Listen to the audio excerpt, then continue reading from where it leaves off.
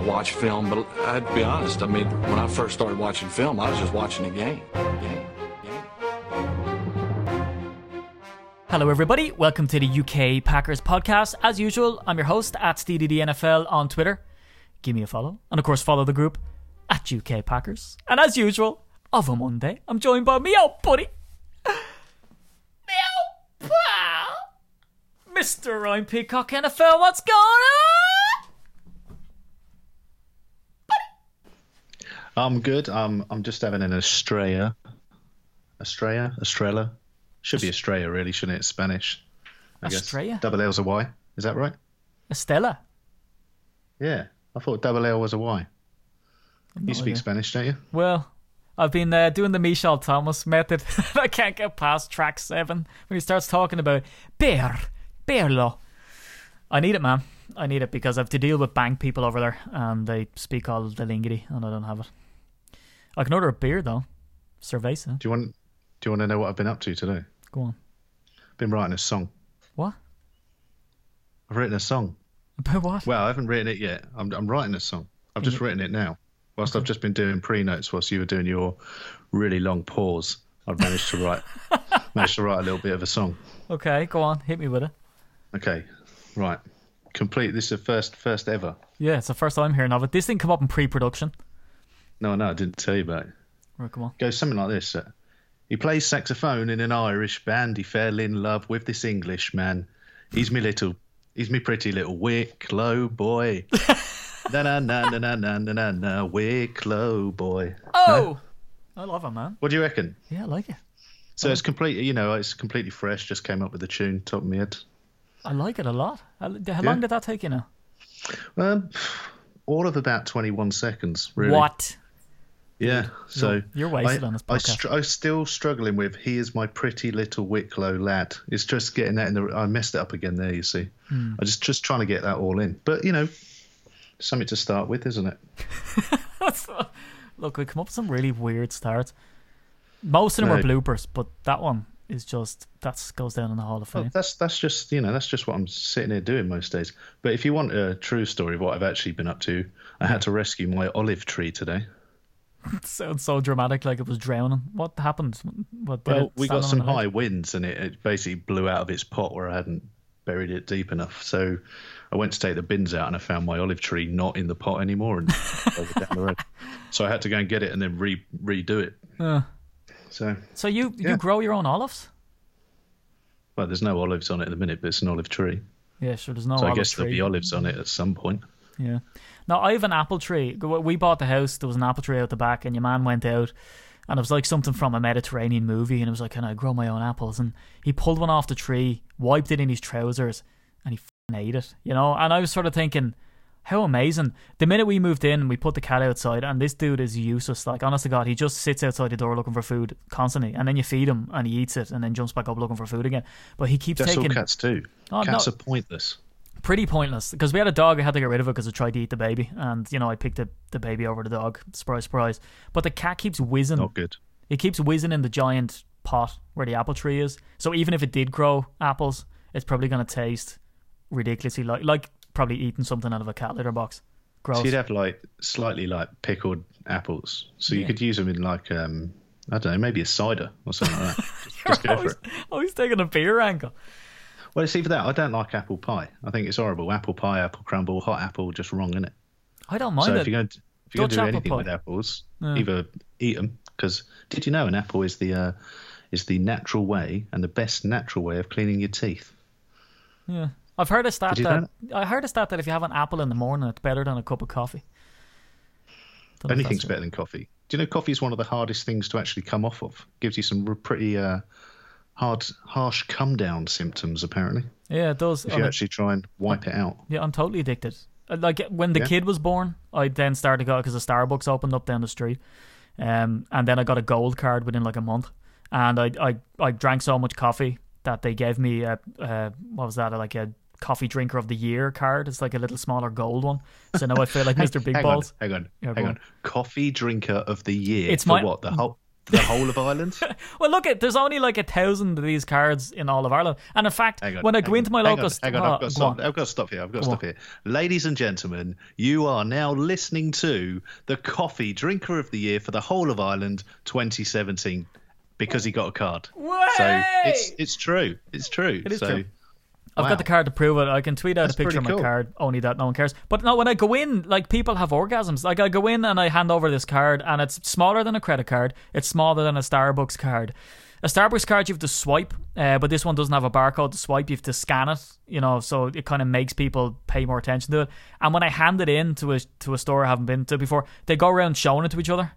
It feels awesome. I have to say, I love the attention. I love going in and going, here's my Starbucks card. It's brilliant. They put little smiley faces on my coffee because they think I'm Starbucks famous. I don't think I really have any cool cards inside my wallet, to be honest. No. I have a donor card. Ooh, that's great. You can't have my can't have my eyes. That's the only thing. Just can't have my eyes. What does it say that on it in scrawly writing? Just like dudes. Yeah, just basically you can have anything, but not my eyes. Because if I'm going to heaven, I want to see how good it is. You take my eyes, I won't be able to see. You'll have no hands, but you'll just be two eyeballs. I can't wait to meet you in the afterlife because you'll just be a pair of floating eyes. But that's fine. Me and Georgie Best are just going to be kicking a ball around, drinking beer. It's just going to be so much fun. You'll just be an eyeball floating in a pint of cider. But anyway, I think we've waxed lyrical enough about non-Packer stuff. Shall we start? Well, what do you want to start on, Mr. Coffee Drinker of the Year, as you will now be referred to? Yeah. Well, I'm not going to fucking let it down. But the first one we have to talk about is Devon House signing. People were having conniptions. They were naming their kids Devon. They were so excited about this signing because it was a cornerback more than anybody else. Rhino, did you get out the party poppers for this one? Yeah, I mean, this is huge. This is one of two massive free agent signings this week for the Packers. You got to mention Kerry. Oh, wow. Sorry, three then. Sorry, Joe. Jordan Tripp was the other one. Yep. So, how are you doing, Jordan? Always good to have you on. Yeah, and Joe, we're not talking trash. Yeah. But no, Devon House, I mean, this is, let's face it, right? Did he have a bad year last year? Yes, he did. But actually, if you read any of the interviews on Packers.com, he said that he was being asked to play in a system or play a style of football that wasn't necessarily suited to the way he plays and wasn't the same as his first year in Jacksonville and the previous years in Green Bay. Now, okay, it says two things. One, he's not he's not got the ability to change his style, but there's a lot of players that sort of one-dimensional, so don't hold that against him too much. And there's a number of players, for example, if you think more of the defensive line and so on, that go from a 3-4 to a 4-3 system, and they've sort of lost jobs on it. I'm thinking, Aaron Campman, I think when he left the Packers when we swapped and he went to Jags for a while and he had issues there, and he was a fantastic player that just struggled to adapt. So don't hold that against Devon House. Look at the positives here. It's a 1-year signing, so he's on a kind of prove it deal anyway. It either comes off or it doesn't. It's not gonna really hurt us long term if it doesn't. No. We'll just look to other options.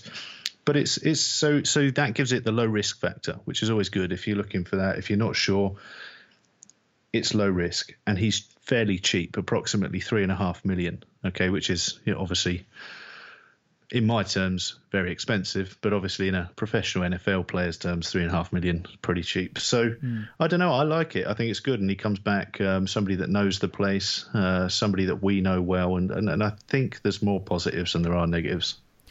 Yeah, like there's been a lot of focus on kind of, where did he grade last year? Well, he didn't. So on ESPN, on their grading system, he wasn't ranked. That's ranked with an or. On Pro Football Focus, again, not ranked. He didn't play enough snaps. Like, he was a backup player, and that's something to stress here. Now, that can be a good thing because Devon House, he only played one full season in his whole career, and that was 2 years ago when he went to the Jags. So even for the Packers in those 4 years that he played for us, never had a clean slate, always, had some type of injury or had some non-playing time. So it's good that he's been kind of rested. He's learned a different playbook. He's seen something else. And that's good for people. Like I know plenty of people I've worked with over, because I've moved around a bit, and even in my work, I know people, not my current job, I don't want to be too specific or I get a slap around the face, but, in places that I've worked, and it's just been the one place that they've worked, but you find that people are more well-rounded in all walks of life when they get different experiences, and that's the same for Devon House.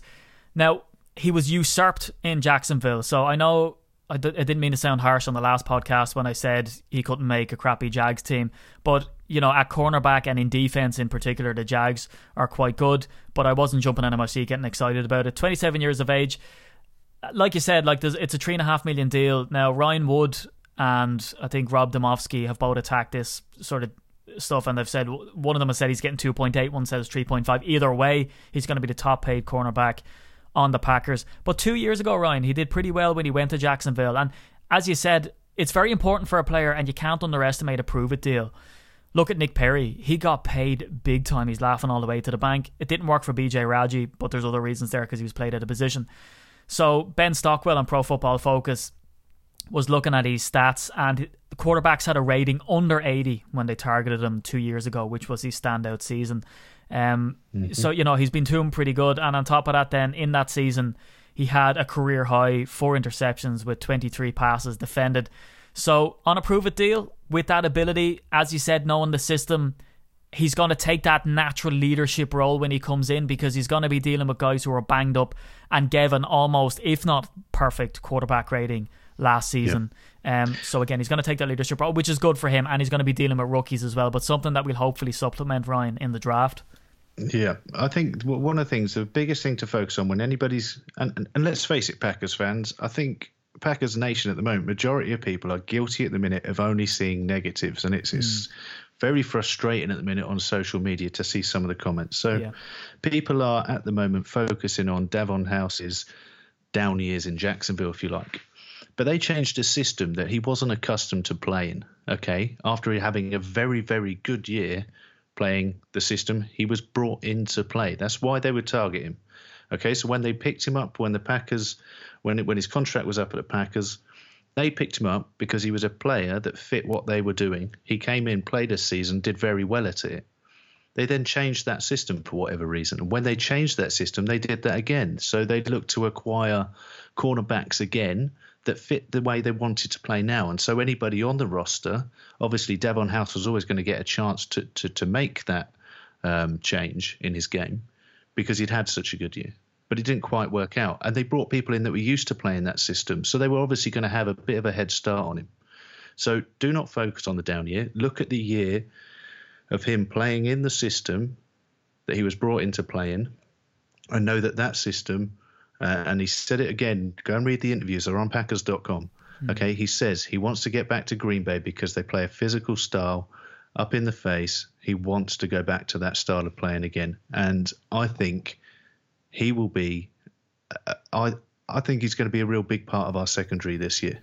Yeah, so do I. And I think as well, Ryan, Rollins, Randall, Gunter, they're all going to, I think they're going to make that step up. Now, I know people expected them to do that last year, but they're going to scheme and plan for that now. They have all off-season to do it. They know what's expected of them. And if there's one way to hit a man's pride, it's like when something goes wrong in your gaff, right? And your missus turns around and says, can you fix it? And you're like, yeah, I'll take a look. And they go, no, it's fine, I'll get my dad, right? That hits you right in the nards. So the thing about it is that once you hit a man's pride like that, especially when it's magnified by 1 billion, when you're in the media, when you're getting trashed, when, you know, people who don't know shit are talking shit about you, on social media, you're not going to want to see that. I mean, Don Barkley never go on Twitter, by the way. So, you know, you take a hit to the nads, and I think these guys are going to make a step up. And as well as that, look who he was taken over by in Jacksonville. Jalen Ramsey, one of the brightest young stars at cornerback in the league.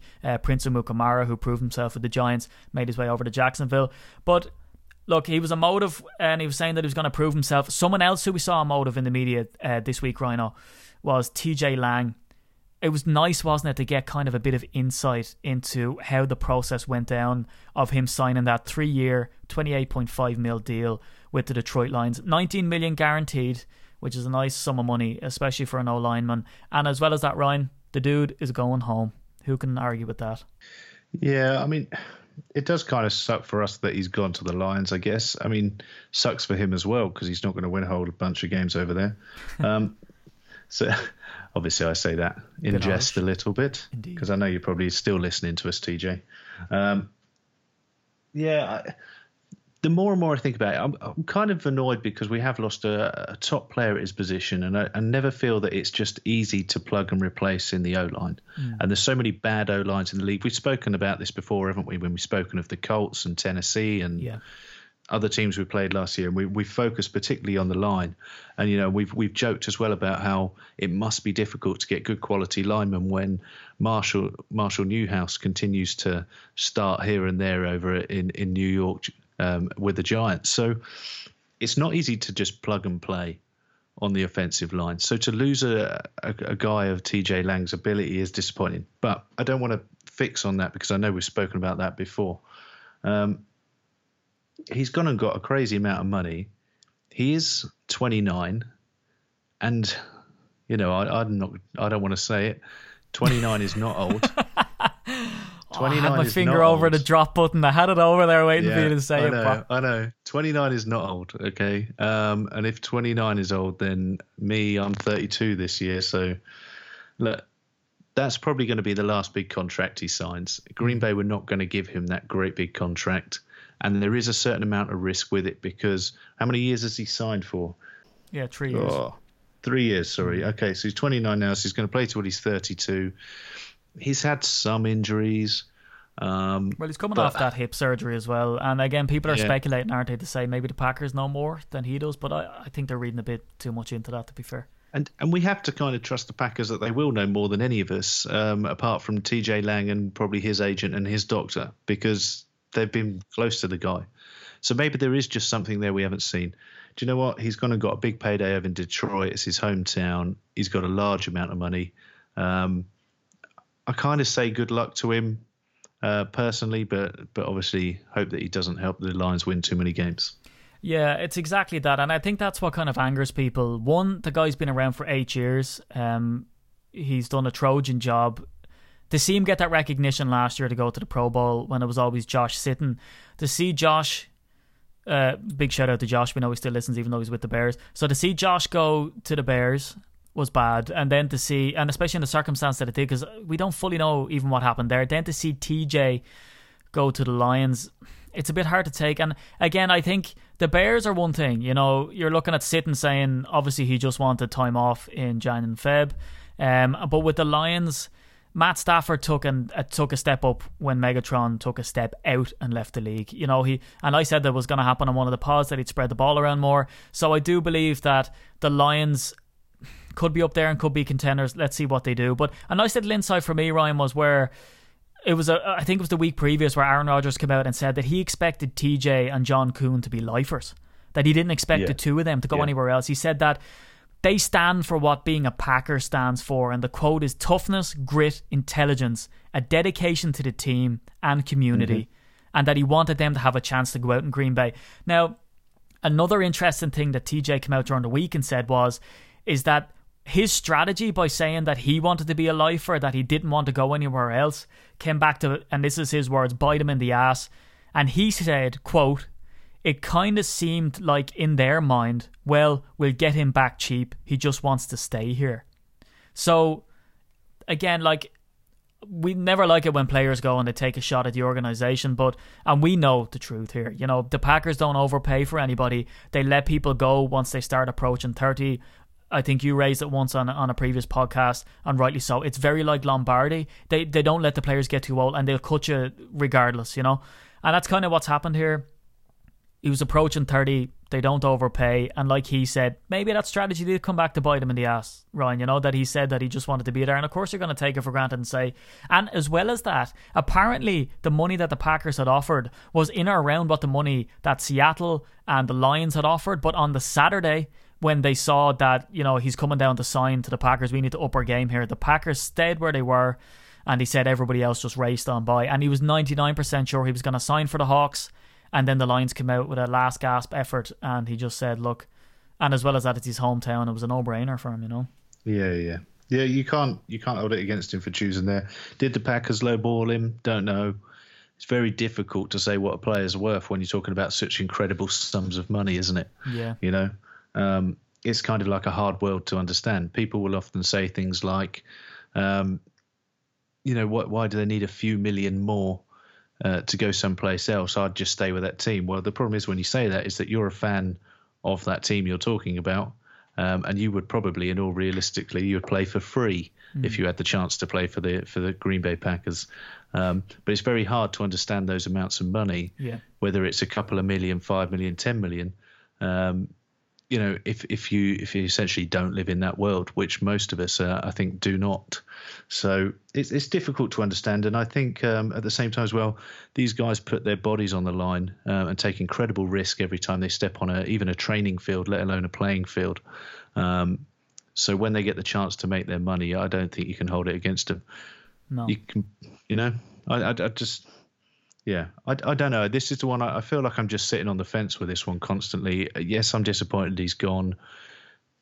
I can't figure out if it's right or wrong. I guess we will only know in the upcoming years whether this was a good or bad decision. But yeah, it's very Packers. It's very Packers. And historically, it's always been this way. You don't overpay the guys that are getting on, and you constantly bring through fresh and new. Yeah, You know? I mean, personally for me, I've got my tail between my legs because... you know, that's where it's supposed to be. No, I have my tail between my legs because I was angry with the Josh Sitton scenario, and then Lane Taylor stepped in and just was a world beater. So I don't want to judge before we see what happens. You know, I'm you know, I'm looking at it going, Jesus, if you're gonna pay a guy, pay him. But at the same time, you're kind of thinking, let's see what they have up their sleeves, and then we can rant and rave then if it all goes tits up. But Ryan, it's that time again. It's time to go to Clown of the Week.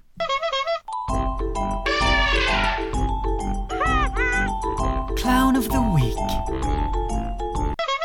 Right, Rhino, as usual, I let you sort of sound off, but I'm going to jump in first on this one. Say a little bit. I want to get your take on it, and then maybe I can round it out. We had a video and we tweeted it out from the group account, and the Clown of the Week this week is a guy called Colin Cowherd. Now, some people are saying... Yeah?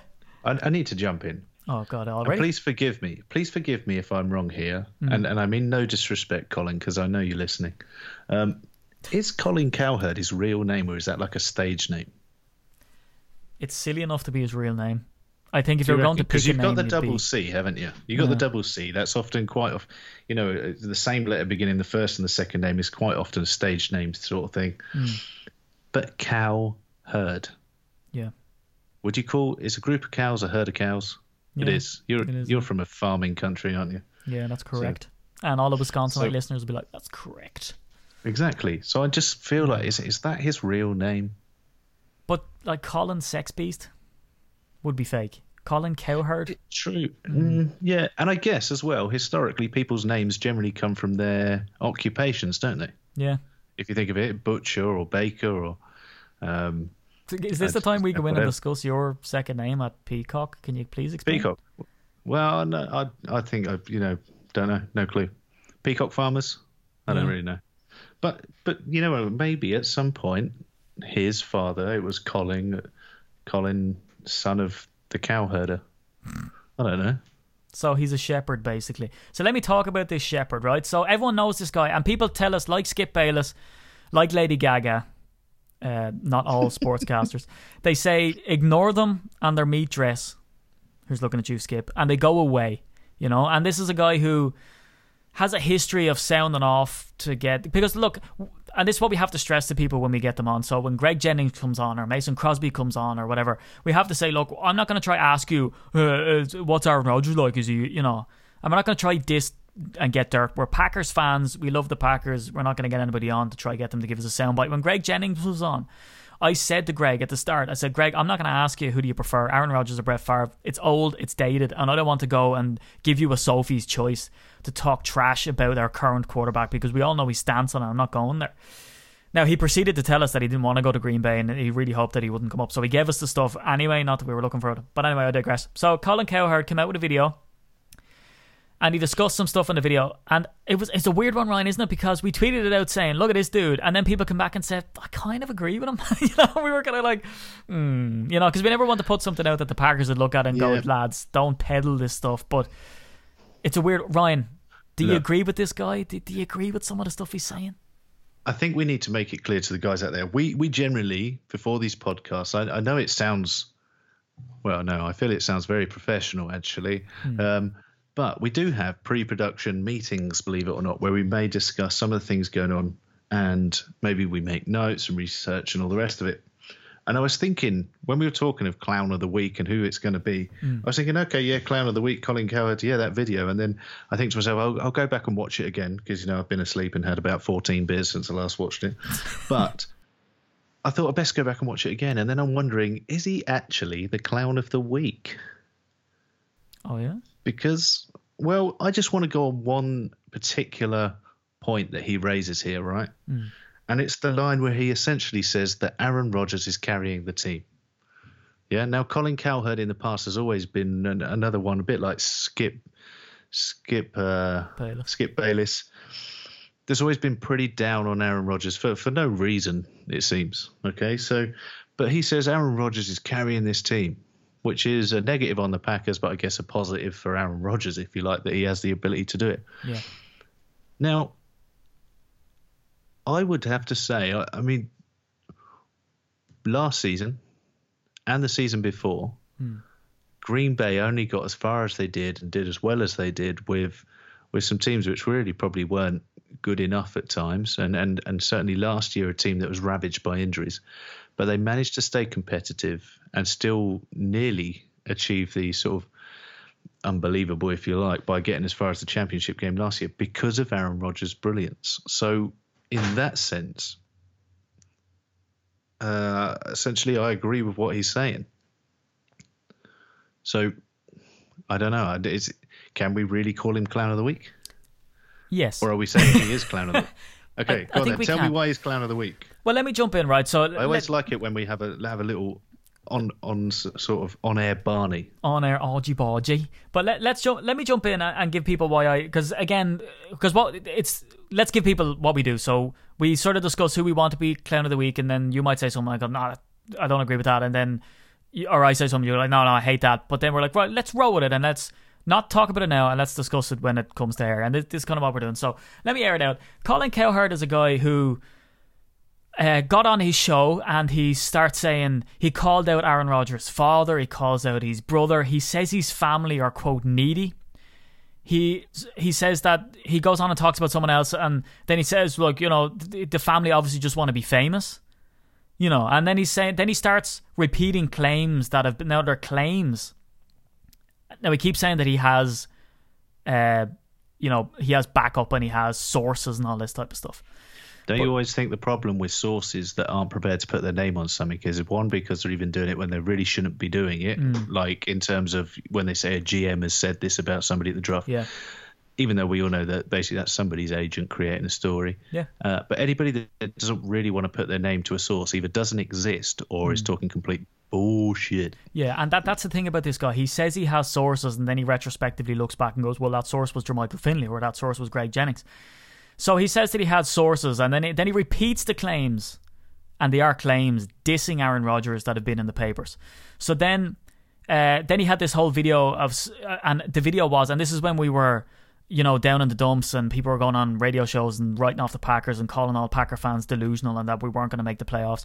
And he speculates about people, criticizing Aaron Rodgers, and he says that his personality was holding the Packers back, and he said that Randall Cobb took a shot at Aaron Rodgers. And he tried to form this, little spat and drama about Cobb had come out and said, this is a time that we need to stick together, at the same week that Aaron Rodgers came out and said, certain people on the team, or I don't know what his quote was, but he tried to set the two of them against each other. And his quote was, Green Bay media, get on this. And he tried to get the media to personally go after Aaron Rodgers because he said that his personality was bad. He says that McCarthy and Rodgers don't get along. And he goes as far to say that Aaron Rodgers badmouths McCarthy in private meetings, and not so private meetings were his words. So he's trying to create beef between Aaron Rodgers and Randall Cobb. He's trying to create beef between Aaron Rodgers and his family. Now you might go, well, the beef is already there. I'm not going to listen to Colin Cowherd and go, oh, did you hear what he said? But, it's kind of just stoking the flames. And then he asks the Green Bay media to stoke the flames. and he tries to character assassinate Aaron Rodgers. He tries to bring his family into it, and he has this one video where he says, "Oh, I don't like talking about people's family and all that, but since they mentioned it in the media, I'm going to go all out." And then he goes all out and starts talking to them. So that's the kind of basis to who this guy is. And then he comes out and basically says that you should just listen to Aaron Rodgers, and he's saving the organization. And one of his quotes was, and this is why he's a clown for me, Aaron Rodgers wants Jared Cook, he's not going to get him. And he says, Kobe Bryant gets who he wanted, or whoever these basketball players are. And he says that all of these players get what they want. Peyton Manning got what he wanted, Tony Romo got what he wanted, whatever. And Aaron Rodgers wants Jared Cook, but he's not going to get him. Jared Cook was the 11th best tight end in the league last year, and the Packers have went out and got Martellus Bennett, a Super Bowl winner, an ex-basketball player who was scouted out of high school. He's an exceptional player. Now, he might have some sort of, personal circumstances because he's fought with every team there's ever been on. But as well as that, Ryan, Martellus Bennett he was injured last year, but he played all 16 games of the regular season, nursing ankle injuries, shoulder injuries, whatever it was. They've got Martellus Bennett, and they've also got Kendricks. And he's a serviceable tight end, and Bennett was number 10. Now, I know you might say Kendricks, but no. Kendricks will be good. Kendricks will be good for this team. Yeah, and don't doubt that, right? And for me, I can't believe that we're still, and when I say we, I mean generally Pack Nation here, that we're still worrying about what Jared Cook's doing. Because had he gone and we'd done nothing at this stage, and we were going, well, we might pick somebody up in the draft, yes, I'd be worrying about losing him. But we replaced him with Martellus Bennett. So the fact he's going to sign for the Raiders this week, I mean, guys, let's stop talking about it and look forward, because what have we actually lost here? We've lost a very serviceable tight end, somebody that was a reliable target for Aaron Rodgers, a target that Aaron Rodgers had a lot of confidence in, and yes, wanted to be on the team and wanted him to stick around. Of course he did. I bet he also wanted Martellus Bennett on the team.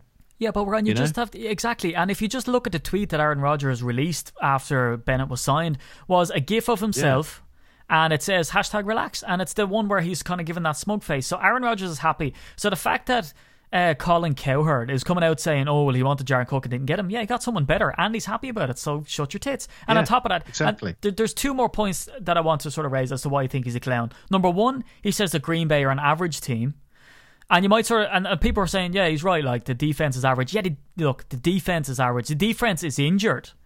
The defense were destroyed last year. Yeah. We cannot judge them. If they were, it's like people, yes, the defense was average last year. At times it was bad. The secondary barely got a game to all play together as a unit. Yeah. Anyone can make that assumption that they were average last year. Yeah. Would they have been average had they all been on the field for the majority of the year? Probably not. No, and in fact, the first 6 games of the season or whatever it was, we had the best run defense in the league. So, and then we got ravaged with injury. We're dropping safeties in as linebackers. So he says they're an average team. Now look at Jordy Nelson. He led the league in touchdowns. Look at Devontae Adams. He was up there as well. As we've mentioned, to say that I think he only played 10 games, Jared Cook, but he was still the 11th best tight end in the league. We had Geronimo Allison come in, do his thing. Aaron Rodgers, obviously, where he is. So if you want to talk about the Packers being an average team, yet they still reach the NFC Championship game. Now, we get waxed by the Falcons, but we all kind of suspected that had happened. So if you want to call them an average team, but the one that gets me is he said that Green Bay have to overpay in free agency. And he says that because no one wants to play in Green Bay. He says that there's nothing to do there. It's a cold place. No one wants to play. Like, the thing is, it's ridiculous. It's crazy, Ryan, isn't it? Because now again, look, there's credence to some of it because when we went on the trolley tour in Green Bay, when we went over with the group, Mike Holmgren's PA secretary and Wonder Woman, she did so much for him.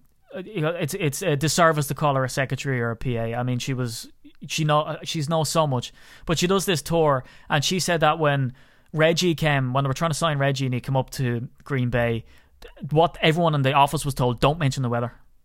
Don't say to him it's cold outside, just don't mention it. And because you don't want to, let that be a factor. And we have heard people say it's a quiet town, there's not a whole lot to do, but you're treated like a king up there. And on top of that, you get to play with the best quarterback that this league has ever seen. And we don't want to get into the argument that it could be Tom Brady, but that's why he's my clown, to say that we should overpay for players. Someone with the most championships in league history, with the rich history, and to reach the playoffs in the style that we do, and a la last year wasn't great. you know, and to say that we should overpay, you know, everyone's overpaying anyway at the moment, but that we should overpay, Ryan, because we're Little Green Bay and that no one wants to play for us. Like, take Greg Jennings' comment out of the way, but I think that's bullshit, man. Everyone wants to play in Green Bay. Everyone would love to jump at the chance to play for a franchise like that. Yes, it's a small town team. Not all of these players came out of, you know, central, I don't know, New York, Chicago, or Los Angeles. Some of these guys, high school days and back growing up, would have come from small town places. Yeah. Also, there's a lot of players that would benefit from playing in a place like Green Bay.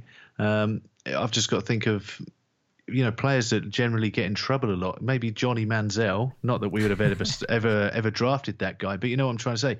If he's playing in Green Bay, there's nothing for him to go and do. Everyone's saying his agent's probably going, "Oh God, I hope there's nothing for him to go and do." You know, there's no boat parties for him to go on at minus 20 degrees or whatever it is that day. You know, there's no. So actually, do you know what, Colin Cowherd? Bullshit. And actually, yeah, you convinced me. So I tried to stick up for Colin because I kind of agree. I do agree with the things that, yes, the Packers are probably where they are, and they have rode Rodgers a little bit, and he must have the world's strongest back. But yeah, okay, he wins. Yeah, you win. Clown of the week.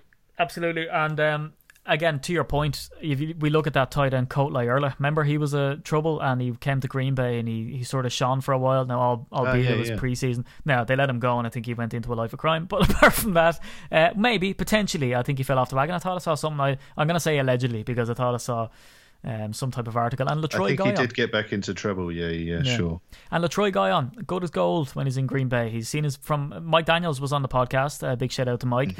And LaTroy Guyon leaves Green Bay, and then all of a sudden he's, you know, gets this crazy bust. But anyway, yeah. And Johnny Jolly was another one. I think back when he was in Texas, was it? Yeah. So when he was in the Packers, no trouble whatsoever. Goes back home, back to, you know. So Green Bay is not such a bad place to be. Yeah. Sometimes having nothing to do isn't the worst thing in the world. Yeah, especially if you're a cheeky hooer. But Ryan, let's talk about departures, because we've seen some departures. Now, we've kind of touched on it with Jared Cook signed with the Raiders. Eddie Lacy goes to the Seahawks.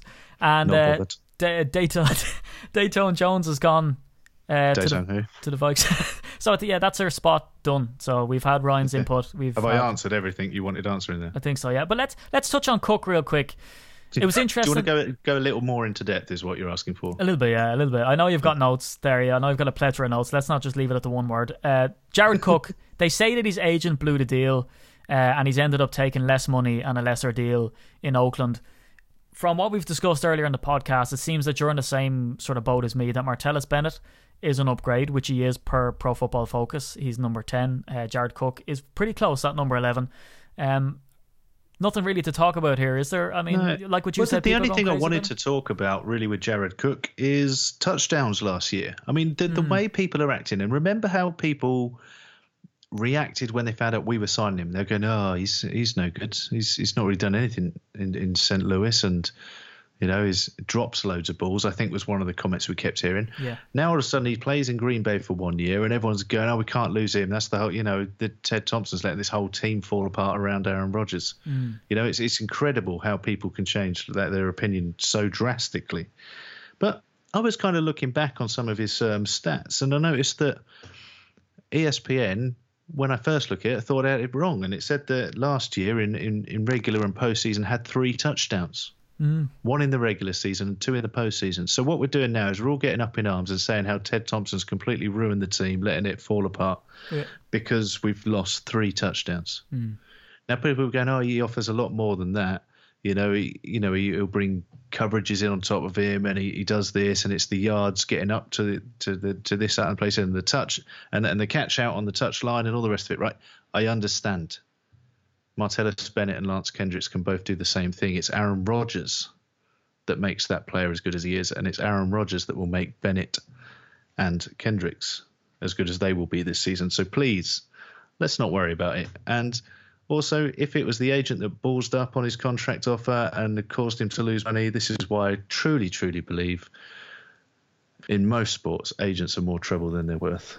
Yeah, we've seen it with the likes of Paul Pogba in English football. That saga is still trundling on, you know. The fact that his agent was like, "I want all this type of money." Yeah, it's a bit ridiculous because he got 2 years, 12.2 million in Oakland. But people are saying it's effectively a 1-year deal because the guaranteed money is all in the first year, and the second year they can kind of choose to cut his contract after a year. Now, if you look at Jared Cook's seasons with the team he's been with, so with the Titans, it was just flashes of brilliance at the start, and then he kind of disappeared. So then he went to the Rams, excellent when he started, kind of disappeared. The Packers, brilliant when he was on. Like you said, more so because of the threat that he could pose. And you're dead right, 3 touchdowns, 30 receptions for 377 yards in the regular season, 229 yards and 18 receptions in the postseason with 2 touchdowns. So he was better, in fact, in the postseason. 12.2 yards per catch average versus 12.6, marginally better, but more touchdowns. But I mean, were the Packers being smart? He starts off well and peters out, and then if you compare the two of them, Jared Cook starts off well, falls off. He gets injured, he's not durable. Martellus Bennett is durable, and like we spoke about, there's kind of these issues around Martellus Bennett where he can be a bit hot-headed, but Mike Daniels certainly seems excited about it, saying that he's the type of bully that he wants to work with. Yeah. I mean, look, the guy, Martellus Bennett, is a guy that is driven to win. Okay, and he might show that in a slightly different way to another player. But if you've heard Mike Daniels talk, if you heard Leroy Butler talk, these players talk about playing with pure aggression. I mean, the NFL, if it's nothing else, is a game where essentially you have to hit the other guy harder before he hits you. It's a violent game. People act like that, and sometimes things spill over. But essentially, he's driven to win. So don't worry about that. I also don't want people misunderstanding me on Jared Cook. I thought he was a great player for Green Bay. I think he'll do really, really well with the Raiders. I just don't think it's the great big loss that everyone else is making it out to be.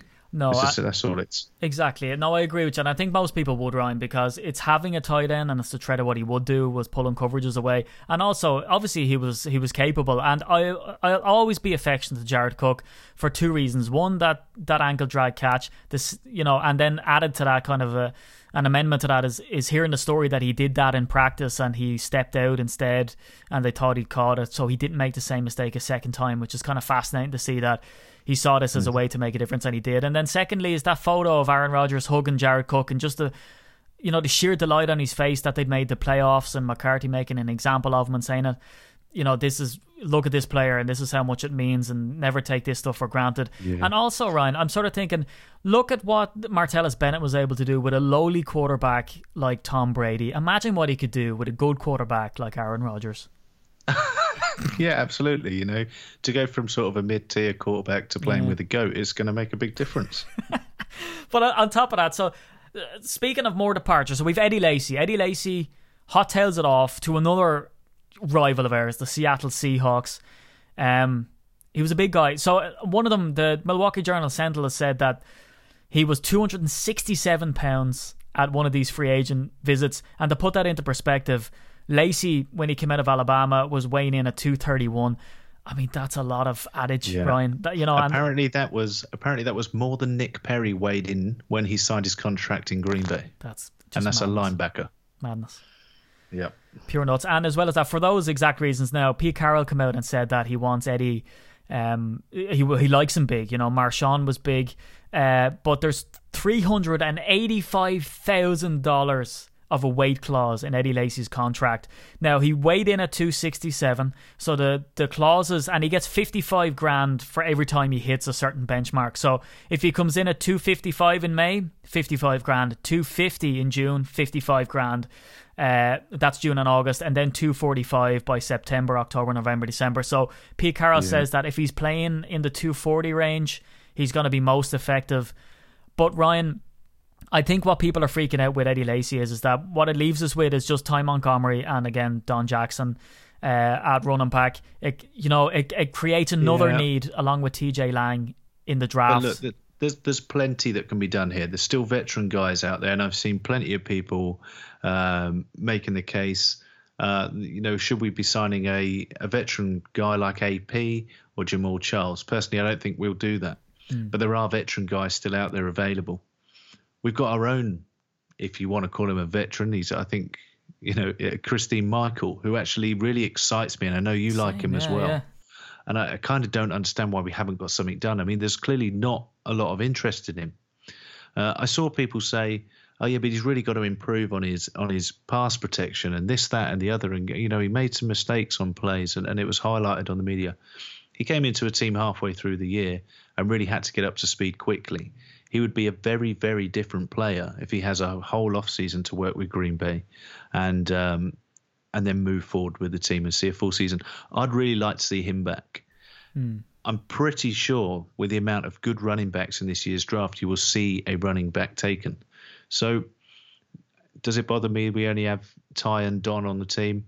No, not really, because I think there's still a lot to be done. Until that group of players is settled. I'll be surprised if John Jackson manages to stick around. Yeah. But, good luck to him. He's obviously there for a reason, but I would be surprised if he sticks about. Yeah, and who else do we need? Look, we've Aaron Ripkowski. I mean, that's all that needs to be said. I say just drop all Rip of them. And Kerridge. Yeah. So it's a weird one. I saw, we got 2 fullbacks on the squad, which is awesome. I think in 2010, though, we actually had 2 fullbacks on the squad as well. So, and we all know what happened that year. But we got 2 fullbacks on the squad. Does that mean Rip's going to go more towards a running back role? But I don't know. But it will be fun to see that happening. Look, there's so much that can still happen in terms of player acquisition, whether it be free agency, the draft, undrafted free agents. There's still so much that can happen. So let's all chill out and just enjoy the ride. And there's an interesting thing that I sort of noticed is that Jared Cook is far better at run blocking than Martellus Bennett, and now Jared Cook is gone. So I don't know what, and you can sort of see that we're going to be playing 2 tight end sets, and they're not going to depend maybe on Martellus Bennett to be, obviously, because you have him in as a tight end, you don't really want him to be run blocking anyway. But the thing is that they have Aaron Ripkowski, who is literally stepped into the shoes of Kuhn, and then they've Kerridge there. So maybe they're going to use the fullback role, and they want to have fullback roles to come in as more of a blocker there, and they don't know what's going to happen with the O-line now with TJ Lang gone, so maybe they need that extra protection for A-Rod. Yeah. But I think what people are sort of freaked out about with Lacey was maybe the potential that Lacey had and not the actual player that Lacey had become. Because if you look at his rookie season, he got the NFL's Offensive Rookie of the Year in 2013. He'd back-to-back 1,100-yard seasons, which was amazing. I went out, bought his jersey, got excited about him. But then, Ryan, we saw these sort of discipline issues creep in. And for such a quiet guy who shied away from the media reports, like we've said on the podcast before, we tried to get him on to get an interview for years, which, Lacey, Eddie, we don't want that interview now. So the thing is that his weight became an issue. He ballooned in weight. It came out. And we sort of thought that, like, what is it? Like, is he just being indisciplined, or is he trying to bulk up a bit much, or is it because of the injuries that he's eating more because he doesn't have as much playing time? But it turned out that when he met up with Tony Horton, the P90X founder, he was sort of saying that Eddie had no idea about nutrition or diet or how to eat. He was still eating deep fried foods, and that's how he was putting on so much weight. So there was the weight issues. Then we heard that he missed a curfew and he was left on the bench by McCarthy. He said, if this guy's going to break rules and not follow the rules, well, then we're going to leave him there. So in 2015, he ended up with only 758 yards. And then he only came in for 5 games last season, averaged 5.1 yards per carry, which is pretty okay. Then he had that ankle injury and he was out. So I think people are kind of looking at his first 2 seasons, looking at Rookie of the Year, which a Packer hadn't won, I think, since the 70s. And maybe that, Ryan, what got to people was the potential for Eddie Lacey to come back to what he was, but I don't think he was ever going. I think this is the thing, right? Eddie Lacey, I'm going to love the guy because there's nothing more exciting than see Eddie Lacey running. When he spins and he bounces off a few defenders and he's still on his feet, and then somebody else tackles him and he's still on his feet, and and then he's into the secondary, and then he's, is there anything more exciting than seeing a fullback in that old school style of running, just pounding defenders and running over them? So I love the guy. I've got a signed Eddie Lacey helmet here, which I will not be selling, because I have noticed there's a lot of people selling them off for very cheap prices at the moment. Yeah. But I will not be selling mine. I'm a big fan, but I do believe that he's not irreplaceable for the Green Bay Packers. And I also feel that a lot of our problems with and I've said this before, and I know it doesn't really relate to Eddie Lacey, but it relates to our running game in general. The reason our running game in general has not been very good has been because we don't know how to use a running game. Yeah. So I don't know. I fully expect Eddie Lacy to go to Seattle. I think he'll understand he has to get in shape because he's not going to get too many more chances if he continues to pick up injuries, continues to not keep his weight where it should be. Then the life of an NFL running back, I think on average is something like 2.5, 3 years. I haven't got that written down, but I remember it being very short for an average NFL running back span. So he's already passed that, so he's doing well, but he won't get many more shots at something like this. So I think he'll do very well in Seattle, and almost, again, good luck to Eddie Lacy, just not so much to the Seahawks. But another one that went, and again, it went to a division rival, was Dayton Jones. Again, a very emotional response from Dayton on his social media. He says, since joining the Green Bay Packers in 2013, I've felt nothing but the support and camaraderie from the organisation, teammates and fans alike. It's been an incredible place and city to call home for 4 seasons, and I'll always be grateful for the opportunity. Then he goes on to thank some people personally. A nice touch from Dayton. There was a lot expected of Dayton, wasn't there, Ryan, when he came to the Packers, but he just simply didn't live up to the hype.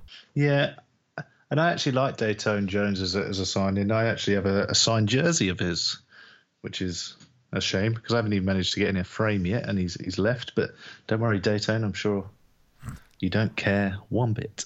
No.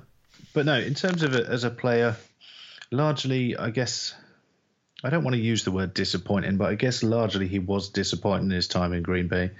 It was a big pick, first round pick out of UCLA, I believe, and someone that was really tipped to be almost plugged straight in, sort of big difference maker from the start of his time in Green Bay. So disappointing when you sort of look at his career stats were sacks 9, 1 interception, no forced fumbles, 7 passes deflected over, I think it was 59 games. Yeah.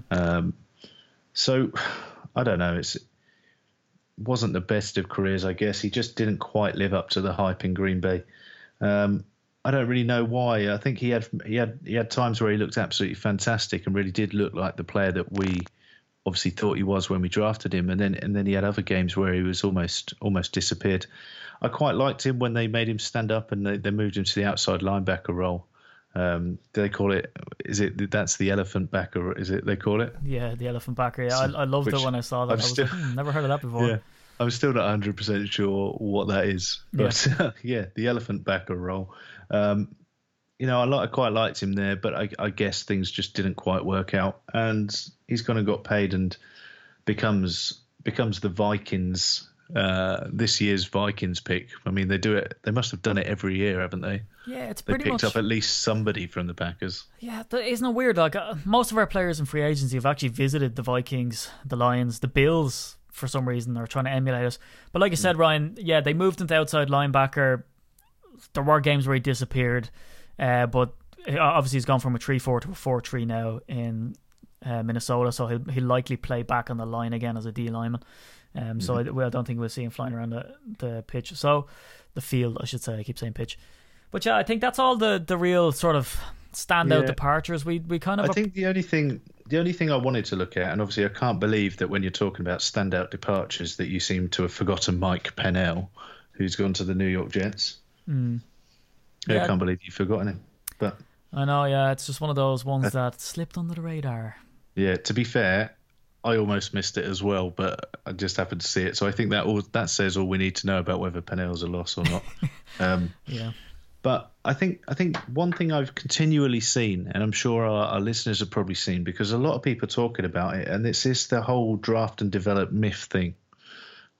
Is it a myth or not? And I think what everyone's focusing on at the moment is that 2013 draft. Okay? So, and the reason for that being is, I'll read out the names now.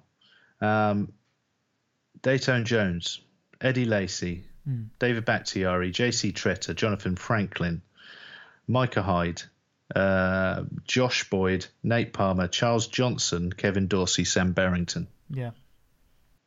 So out of that whole list, the only player that remains with us is Bakhtiari. So when you look down there, obviously there's a couple of players you can't help. Jonathan Franklin, unfortunately, had to retire through some pretty bad injury problems. Yeah. But let's face it, from probably Boyd down. I mean, Josh Boyd's now a free agent. Nate Palmer's in Tennessee. Charles Johnson. I was convinced. I was trying to do this from memory. I was convinced he was playing in the CFL, but it says he's with the Panthers. And he was with the Vikes for ages. He was just traded this year, I think. Oh right, okay. Kevin Dorsey is a free agent. Sam Barrington's in New Orleans. You know, those sort of guys. Out of those, I probably miss Sam Barrington. I think I'm still not 100% sure why he went. I thought we could have used him. Hyde, I thought, yeah, okay, very good player. He's done well to get his money in Buffalo. We'd have never sort of matched that money. No.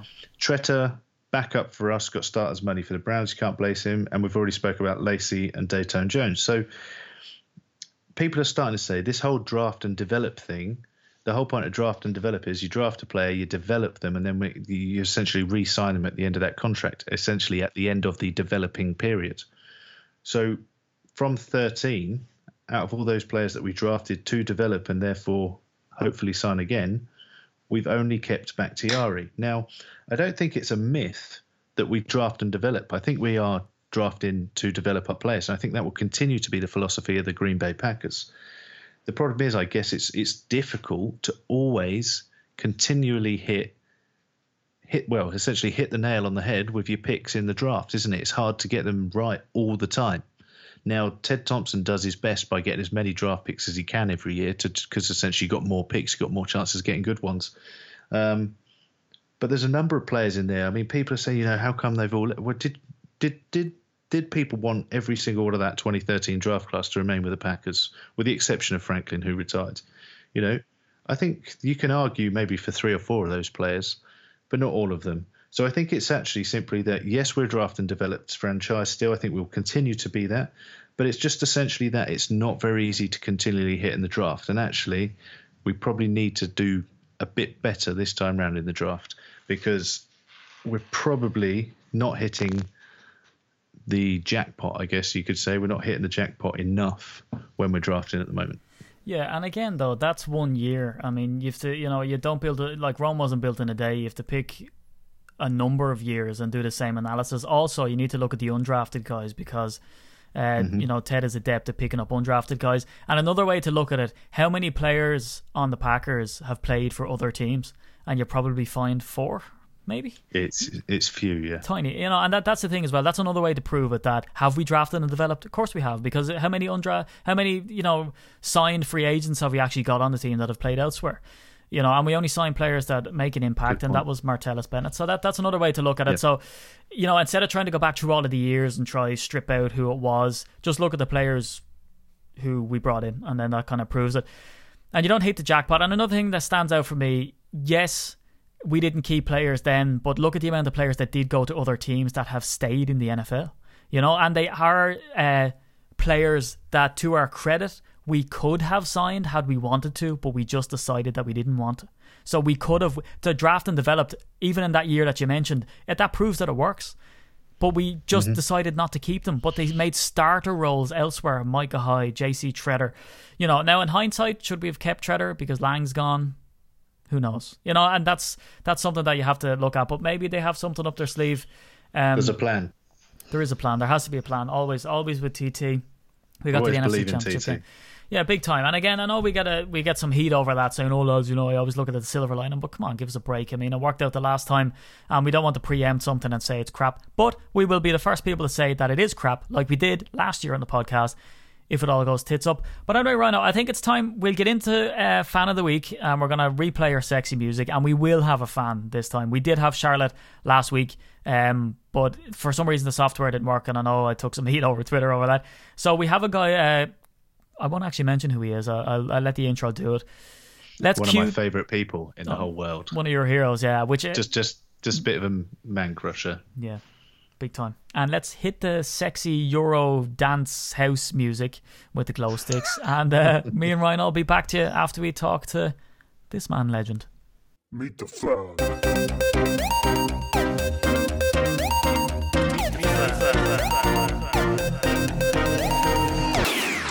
Meet the fan.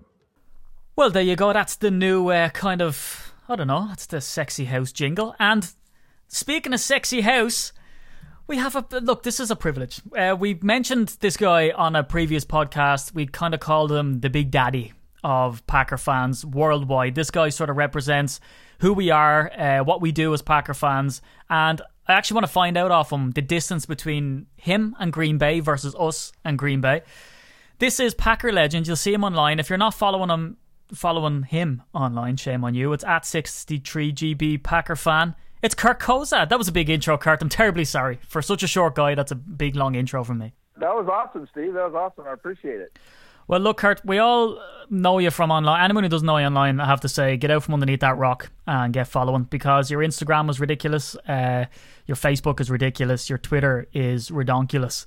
The amount of videos, Kurt, and merch and Packer players you know is insanity. But before we get into just how famous you are, you're probably the most famous Packer fan to us. Forget about Steve, the owner, right? It's all about Kurt Kozad, the fireman. Yeah.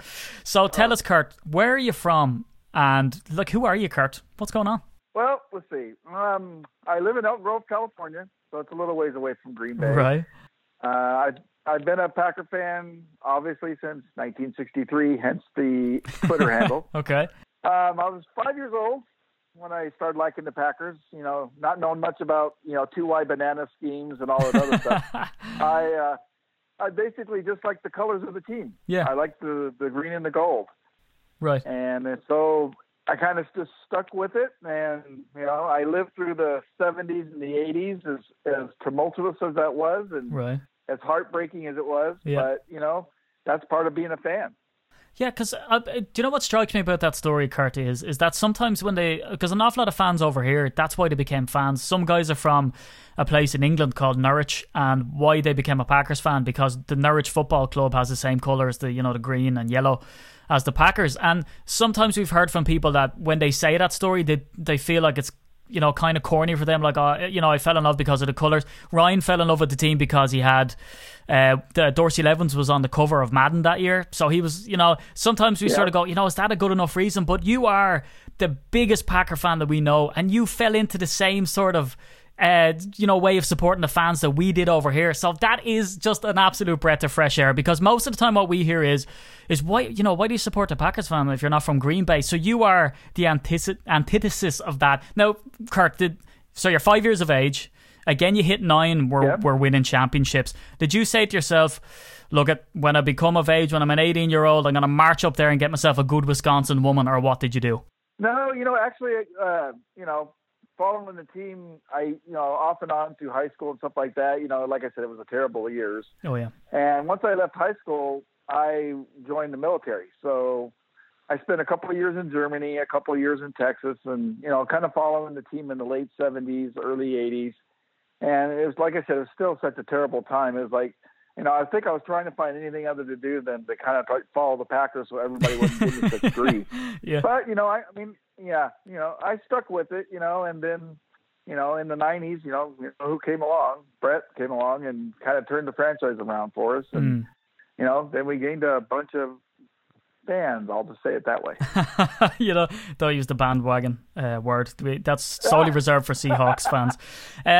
So, I mean, Kurt, that sort of strikes me because, I mean, you've, like, before we come on the call, we were just having a quick chit chat, and like you've been on numerous things that people can see on. If they just, you know, type your name into YouTube, there's this great Fox 40 piece that comes up, and you're actually getting interviewed by a Bears fan, which is even better.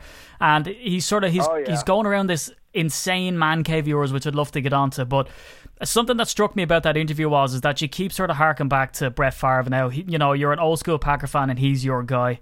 I mean, do you always have that soft spot for him? Bart Starr, wow. Bart Starr. Yeah. Yes. Bart Starr is my mentor. Yeah. And Kurt, did you ever get to meet him? Did you ever get to sort of, you know, throw your arm around his shoulder and tell him how great you thought he was? Actually, yes. It was in FanFest, I think, of 2005. Right. Or it might have been 2004.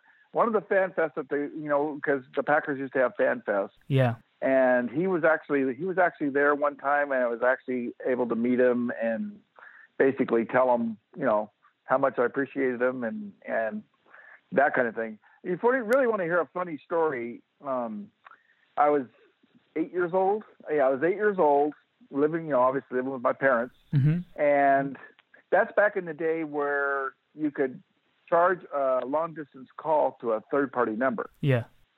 So what I did was, I didn't want to get in trouble with my parents for making a long-distance phone call to Green Bay. Yeah. So what I did was, I looked up and I got called information, and I got Bart Starr's telephone number for his house. Wow. So here I am, 8 years old, going, oh, this is pretty cool. Maybe I'll call him. So instead of calling on my number and charging it to my number, I called the operator, and I just thought of some silly fictitious number to charge the phone call to, so I wouldn't get in trouble, with my parents calling long distance. Okay. So the call goes through just fine, and who picks up? His housekeeper. Right. Bart wasn't there. Yeah. Which was really kind of upsetting. But he says, but it was the right number and everything else like that. And back in those days, even professional football players had their names listed in the phone book. That's amazing. And yeah, and so, the moral of the story is my aunt worked for the telephone company and told my parents that I was the one that charged the call to a third-party number. Yeah. And needless to say, I got in trouble. and all you got was the housekeeper. It might have been worth it if you got through the Bart Starr himself. But they say, Kurt, never meet your idol because you'll be disappointed. When you met Bart Starr, I'm sure that wasn't the case. No, it was not. Not at all. I mean, I was totally impressed with his demeanor. And that's the one thing that I like about Aaron. Aaron has a lot of the features that Bart Starr has. Oh, yeah?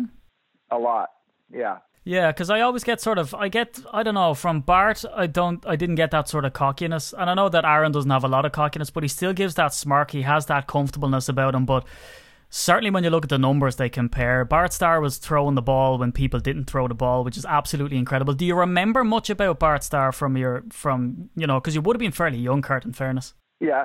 Yeah, later years, when it got to like Super Bowl I and Super Bowl II, I was old enough to to hear about the game and be able to see stuff on the news. Because in California, we didn't get a whole lot of Green Bay Packers stuff. It was all San Francisco 49ers or Oakland Raiders stuff. So. Yeah. Well, let's get around to the stuff then. I mean, your merch room is absolutely unbelievable. Ryan says here that you're his idol. I mean, he looks past Bart Starr and Aaron Rodgers and looks straight to you, Kurt. And he says that you're the guy he wants to emulate. Now, I said to him, don't tell your wife because Kurt must have about $17 million worth of merch in the house. I hope you have good house insurance, and I hope they don't, hope no one finds your address the way you found Bart Starr's. But, I mean, Kurt, can you explain to us how this man cave came about? Was it always a dream of yours to pepper your walls with every signature known? And can you explain to us how in the world do you get Mike Daniels and some of the other Packer fans? I believe they're in your house, right? They've been in your house? Amon Green's been in our house. But I've been in Mike Daniels' place there in Green Bay and a couple other players, especially Devon House. We've had dinner with Devon and his wife. And, some of the other players, we've gone on a couple of resort cruises with some of the players. We went on with 7 of them 2 years ago down to Puerto Vallarta. And, you just kind of make a connection and you realize that it's more than just football. Yeah, certainly. I mean, we were talking to the likes of Sam Barrington before, and there was guys like that now. Unfortunately, he's moved on to a different team, but we got that kind of vibe off him. So is that how it comes about, Kurt, that you bump into these guys on fan cruises and something resonates there, and then you end up, breaking bread with the likes of Devon House? That sounds incredible. Yeah, that's about the way it happens. I mean, you kind of have to just treat them like normal human beings. You know what I mean? Yeah. And it doesn't hurt, Kurt, that you wear a fireman's helmet. I mean, you know what I mean? If you want to stand out and you want to be noticeable to a player, the fireman's helmet will do it. Can you give us a bit of background to that? Because there's a very poignant reason why, if anyone goes onto your Twitter account, that you only have 343 people that you follow. And we'll also get onto the UK Packer membership number later. But can you explain to us, the significance of that and your career and what that means to you? Well, I spent 34 years in the fire service. I retired 3 years ago, actually, coming up as a captain paramedic for Sacramento Metro Fire Department. And the 343 number represents the amount of firefighters that were lost in the 9/11 tragedy in September 11th, 2001. Yeah. And so just as kind of a tribute to that, to my brothers that died, I decided to just keep my Twitter followers at 343. My Instagram's different, I follow more people on Instagram, but when I first started with the Twitter, I thought, that's a good tribute. And I just kind of want to keep it that because, number one, it's kind of manageable also. Yeah, absolutely. And what a fantastic reason to have 343. And again, I mean, we all know that any type of force like that, like the military, I come from sort of a military family, and that sort of brotherhood, I don't think anybody can sort of put into question just how close that bond is, which kind of, resonates with being a Packers fan too, because the closeness that we feel, I mean, there's a common sort of phrase that goes around the internet that, the thing about the Packers is it's not just a team, it's about being a family, and we really sort of feel that vibe, especially when we went over to Lambeau. But that brings us, Kurt, then, you must have been to Lambeau at least 4,000 times, have you? I mean, what kind of, if I was to ask you, and it's going to be impossible because, you have Mike Daniels as a mate, of Devon House as a mate, undoubtedly unbelievable amount of players as friends and signatures all over your helmet and stuff. But if you were to pick out, a small handful of Packer experiences that really resonate with you, would you be able to share with us some of those cool stories that you have? Yeah, I mean, our first game that we ever went to was in 2004. And it wasn't even my idea. It was actually my wife's idea. My wife, up until 2004, she hated football. Really? She couldn't stand it. God. And so in 2004, we were kind of talking, and she says, well, why don't we go to a game? And I was like, what? And I said, are you serious? And she says, yeah, let's just go. Get it out of my system, and we'll just go. So we went to the playoff game in January of 2005 against the Vikings, the one that we lost. Yeah. And so it was cold, it was typical frozen tundra Lambeau atmosphere. Well, after that, my wife said she got bit by the bug. And so now she's a very dedicated fan. She knows a lot more about football than she ever did before. And she looks forward to watching, the draft. And, we go to training camp now almost every year. Yeah. But, it's just every experience that we've gone to Lambeau has been unique in its own manner. I mean, it's like sometimes I go over, like I say, I can visit to some of the players, but a lot of times it's just, I consider, it's like with all my autographs, I consider that the thrill of the hunt. I mean, it took me almost 4 years to get Jordy to sign my helmet. And he knew it. Yeah. Because he smiled about it all the time. 2 years ago, he signed my wife's helmet. Because my wife's got a Pink Fire helmet, and he signed that. I just happened to not be wearing mine, and so I told him, I says, well, Jordy, you still owe me for mine, and he just kind of gives me that smirk, and that was 2 years ago. Oh, jeez. So and I finally got him last year when we went to the Seahawks game. And what was it, Kurt? Why would he not sign the helmet? Is he just a quiet kind of guy, or because we've heard that about him? Yeah. Jordy's very quiet, very reserved. Yeah, very, very Don Hudson like. Yeah, and it's funny because when I got him, it was at like 7:30 in the morning at the facility on Monday. Yeah, and it was probably I want to say it was probably 0 degrees. And I was the only person, out there. So that's the kind of dedication you have to do. I mean, that's the part of the thrill of the hunt of getting the guys' autographs. Because I don't ever sell anything. Yeah. Everything I have is pretty much all personalized to myself because that's what I wanted. Because I want that connection, and I'm pretty sure they understand that, none of my stuff is ever on eBay. Yeah. As you can tell by my room, I'm running out of space, and I still have a Blake Martinez canvas I have to get signed when I go to summer camp this summer. Yeah. And can you tell us, Kurt, I mean, how accessible are the players if you were to go to training camp? Certainly from a UK and Irish perspective, do you think it would be worth somebody from over here travelling over? Do you get to meet the players, or is it just because you've built up such a rapport now with the organisation that you sort of get to stand out more than everybody else? No, I think it is a phenomenal opportunity to meet the players up close and personal because they are so much more relaxed, in that atmosphere.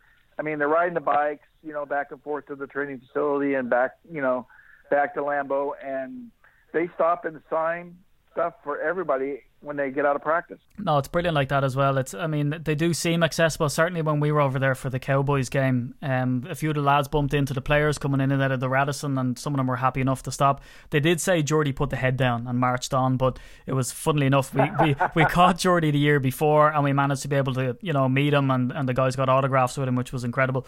I suppose we're kind of like yourself, Kurt. I mean, from California, us from over here, you have to travel a bit to get there. So I think maybe they appreciate the fact that you're not going to try flog this stuff and sell it. But Kurt, I don't want to take up too much of your time. So I guess what we'd like to know is how does a guy in California, friend of the Packers, how the hell did you come across the UK Packers? I've watched you guys on Twitter a lot, and I've heard a lot of good things about you guys. And I started listening to your podcast, probably about a month and a half or so ago. I'm trying to get caught up. I went through, your whole history of them, which you guys did a phenomenal job with that. Thanks for that. Yeah, I was wondering to see what a man like you would think of our history podcast, because you lived some of that history. Oh, yeah. And like I said, you guys did a phenomenal job. And really, I am looking forward to whenever the Packers finally get over to London, because we're going to party hardy, baby. And you won't pay for a single pint. But Kurt, do you want to tell us what your UK Packer membership number is, and then we'll bid you adieu? Yes. You guys were honored enough to give me the number 343, and it is highly appreciated that you guys honored me with that number. Awesome, Kurt. Look, I could talk to you all day. I think I'll have to kick Ryan out of the podcast studio in future and just get you on instead. Just don't tell him I said that. So it was great to have you on, Kurt. An absolute gentleman. All right, Steve. Well, appreciate you calling, man. So, Ryan, there you go. I mean, the dude has a merch room bigger than yours, which is saying something. Mm-hmm. But, this guy's been on Fox 40. He's been on all types of things. He's been on Business Insider. Because, look, we always do our due diligence, and there's very few fans that we can actually research before, because it's about getting them on and, getting to know them, whereas Kurt actually has a plethora of stuff. But we've some really exciting stuff coming up. So, number one is that our membership charter has gone live. We tweeted it before we start recording the podcast. And there's over 632. I think there's 632 members out there. So, each member was emailed individually from our fingertips to make sure that you know that you're special to us. So if you got 632, it might just be a case that you applied last, that you only found out about the membership charter. Now, why do we have a membership charter? It's because, now that you're an official member, because people kept coming to us and saying, well, how many members do you have? And we said, well, we've nearly 9,000 on Twitter. We've nearly 12,500 on Instagram. When you say people, actually, the Green Bay Packers wanted to know exactly how many members we had as well, So there's a reason people are asking. That's why we wanted you to get signed up. Yeah. So it's not a social security number. We're not going to start sending you spam and trying to sell you to other people. It's just literally to try get a handle on. Because look, another thing that we get more than we get kind of a free t-shirt, like what Ryan said is that the other thing that we get all the time is, hey guys, I'm from LA. I'm coming over to the UK. I'm a Packers fan. Or I'm from Wisconsin. I'm coming over to Ireland. And they say, I'm going to be hitting Kilkenny, and I want to know if there's any Packer fans around, any Packer bars around. And what we're trying to do is we're trying to build up a database of people in London, and hopefully down the road set up a forum on the website that all the London Packer fans can get in and chat to each other. All the Manchester Packer fans can get in. Everybody up in Glasgow, the Welsh Packer fans, if you're in Cardiff, you're over in Dublin. We want to know where you go out to watch the games. We'd love to be able to get all of you together. So if there's 150 London Packer fans, how cool would that be to have a little London Packer fan meetup? And you get, because look, me and Ryan have met people at the meetups that we're going to be friends for life, not to get too soppy over it. So if we can set you guys up together where you can all, because that's why we're here, is to set you all up in your city. You are probably drinking in separate pubs, don't know about each other. Now maybe one of you is a tool and you don't want to hang about with them anyway, but you'll find out. So meet up with people if you want, and with your permission we can put you all in contact. So that's kind of cool. As well as that, we've got some really exciting stuff coming up. Ryan, do you want to tell people about the 1919 Club? Yeah, and we're both really excited with the 1919 Club. You'll have noticed before, particularly if you're on our Facebook page, you'll have seen the prize draws we've done in the past, Razzes, as they've become known on the internet. Mm-hmm. And basically what that is we will get signed merch, much like all the gear that myself and Steve have here in the studio. But we will get some stuff that we are going to put into 1919 Club. Now, in the past, we've had Sam Barrington signed photos, Amon Green signed photos. We had 2 Gilbert Brown signed helmets. And we currently have a Mike McCarthy signed helmet as well coming up that is going to probably be the next draw. And 1919 Club essentially gives you all the chance to enter into a prize draw to win one of these signed items. And so basically what it is you'll buy a ticket, much like a raffle. So the Raz is essentially an online raffle. You buy your ticket and you buy as many tickets as you want. You could end up winning something that costs, let's face it, most signed jerseys cost around about £150, let's say, unless you're going up to the Favs, and then you're talking big bucks. And who knows, we might get there one day. But you could buy your one ticket, which might only be £3, £4, £5, depending on the competition at that time. And then you could win something worth a hell of a lot more, and something that you will frame and keep forever and ever.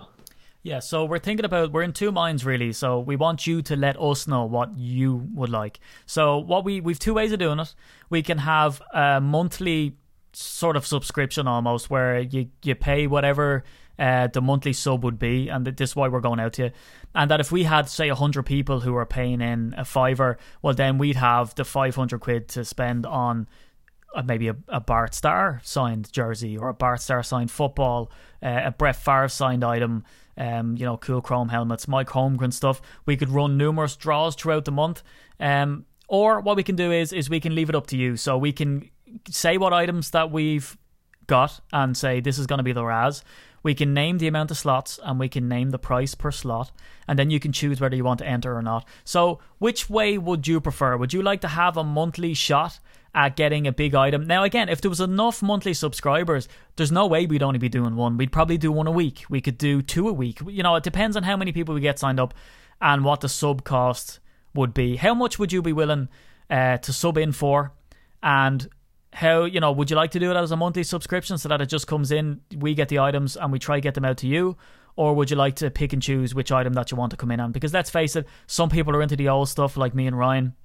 If you said to me that you had a Don Hudson jersey, I would buy all 40 slots, and I'd tell you to piss off. Or some people just aren't into the old stuff. They want something like an Aaron Rodgers signed thing. But Ryan, so explain to the people then how the actual draw itself works. So how do we pick the winner? Okay, it's very scientific, I have to say. And we do have an adjudicator on hand at all times. Mm-hmm. But essentially we use a website called random.org. And what we do is we get the virtual dice roll. Mm-hmm. And we will spin 2 dice, and then whatever score we get will be used later on. Snake eyes are always discounted because nobody wants to do just 2 spins of the list. Everybody's names that's entered in for that will go into a randomizer list, and then let's say we scored 5 on the 2 dice. That list will be randomized 5 times. If we got 1 prize, obviously the person finishing top of that list will win that prize. If we get to a stage where we can have 2 and 3 prizes in, then obviously 1, 2, and 3 on that list could win prizes, and that's how it's done. So it's all completely random. We will have that done on video. It should be on live video, and we'll have that out, and it will be hosted on our website. Okay, and more than likely we will do it during our podcasts. Exactly. So we'll have it on the podcast, we'll have it on a live video to make sure that there's nothing untoward happening, because you are paying your money in, and it is a way that you can pay in £2, £3, £4 or £5, and that's all. Just for 1 slot you pay £2 and you can end up getting yourself a 700 quid's worth of a Bart Starr signed football, which is a complete once in a lifetime item. So that's what we're working on. That's the 1919 club. And again, you have to be a member to join the 1919 club, because we want you to get your name in there up on the membership charter so that it's easier for us to track who's coming in and out. So again, there's exciting stuff coming, lads, with this membership stuff. This is why we're doing it, because it connects you better. It gets you in contact with people in your hometown. And look, there's so much more to it. We've another really exciting project coming up that we're working hard on behind the scenes. It's taken a while to come to fruition, but we guarantee that you're going to be really chuffed with this. But Ryan, I think that's all for this podcast, unless you have anything else to say. Well, I'm only just looking at some live tweets as we're recording. I think people are starting to realise now that the podcast is recorded on a Sunday evening, and either that or they're just laying there waiting because they're missing football. But Sean McRider has, which I'm guessing is one of your Irish fellows, he said, "I can't wait to hear Ryan's beer review. I'm looking for a new beer to try." Well, as I said at the start, tonight I'm on Estrella Damm out of Barcelona. Okay, so I have to say it is better than San Miguel. So that's like Spanish blasphemy. Es muy bueno. I know. Yes, very good, mate. Surveys.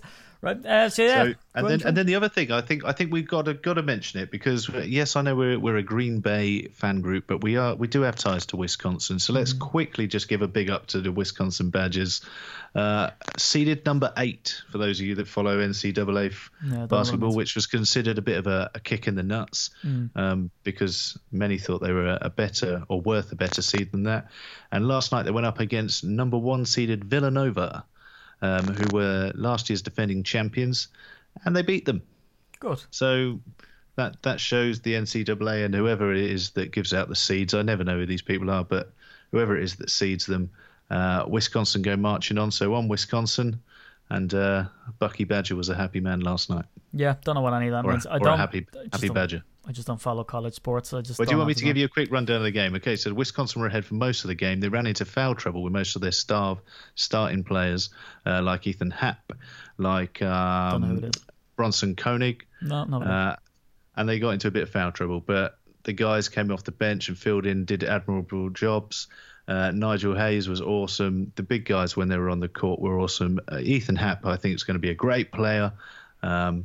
And they were ahead, like I said, for most of the game. There was a bit in sort of through part of the second half where Villanova came back, and I did kind of think, oh, here we go, this will be it. But actually, no, Wisconsin came back, was strong, and they showed everybody that they will still be a force to be reckoned with this year.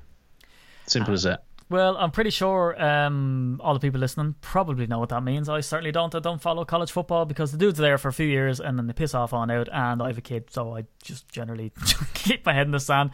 All things Packers for me. But look, it's what? Blasphemy.